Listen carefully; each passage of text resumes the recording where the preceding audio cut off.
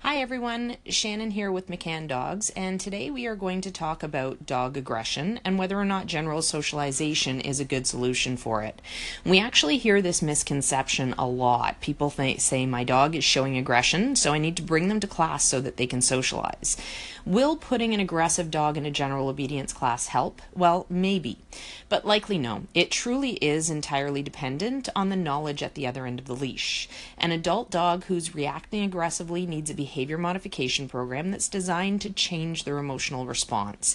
General socialization will not do that.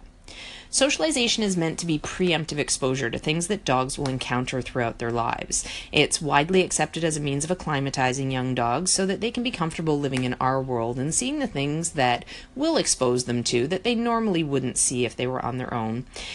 General socialization is not a good way to solve a behavior issue. With behavior modification, in order to progress, a dog needs to be kept sub-threshold, meaning that they need to not react. And humans need to be able to accurately read the dog so that they can adjust their approach in order to help and actually keep them from getting to the point where they're about to explode.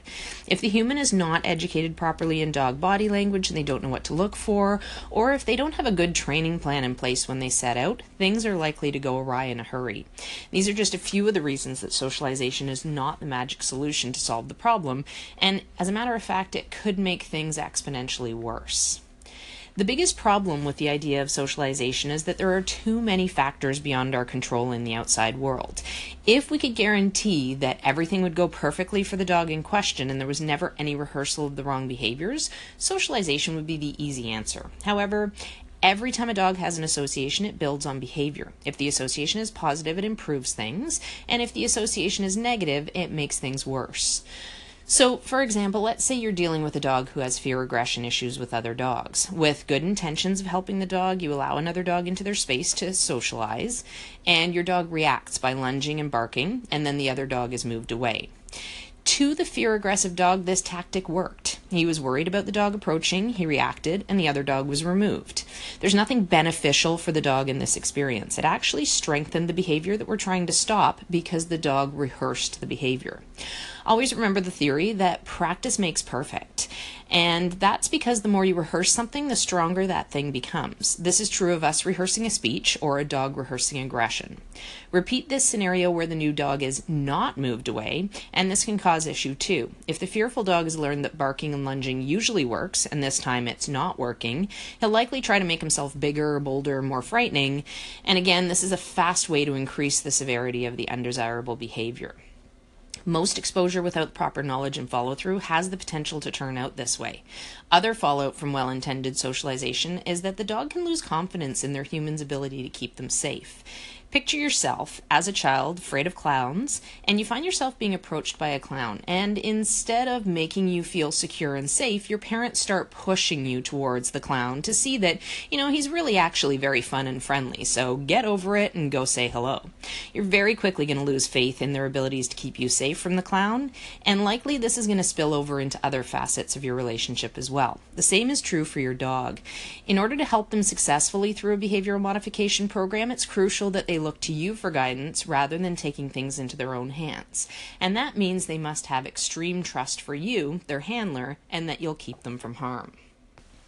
There's more to come on this topic. Make sure you tune in to part 2 of whether general socialization will help with dog aggression to find out what's missing in that approach and how to actually help if you find yourself with an aggressive dog. Until part 2, bye for now. Happy training.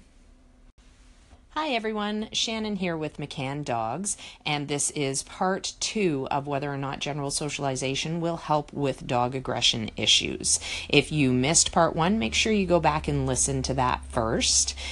This episode is going to cover what is missing in that approach and also how to go about helping a dog that has aggression issues. So what's missing? With general socialization, What's missing is proper interpretation and modification. With socialization, you're asking a dog to figure out on their own based on a situation that's presented. And chances are, if your dog developed a behavioral problem such as aggression with normal happenstance, likely the same means will only serve to make things worse. The logic of expecting general socialization to change things is akin to thinking that you'll be able to clean up a messy room by throwing more trash into it. It just doesn't make sense. What you need to do is alter your dog's emotional response to the situations that previously alarmed them. That means reading their reactions and keeping them sub-threshold so that they're not rehearsing the undesirable behavior. And at the same time, what you need to do is find something that the dog has a pleasant emotional response to, things like food, toys, play, and transfer the associated value from those things to the offending situation, which is the presence of another dog in our example that we used. Now, how do you actually help with dog aggression? First thing we want you to do is take stock of what the problem really is and be honest with yourself. Making excuses does not serve you or your dog. And I know that a lot of the times those excuses come because we feel guilty. Guilt is a completely wasted emotion in these situations. We all do the best that we can with our dogs, but as we know, sometimes life can be messy. Nobody sets out and wants a dog that has aggression issues, but sometimes through no fault of our own, whether it be the dog's general temperament or whether that dog has been exposed to something that created a negative situation for them, sometimes things just turn out unlike what we expect. Take an honest inventory of the problem so that you can do your best in moving forward and helping the dog work through it. Second, seek the advice of a qualified professional to help you read the problem. It always amazes us how many times we hear anthropomorphic reasoning from people as to why their dog is reacting aggressively.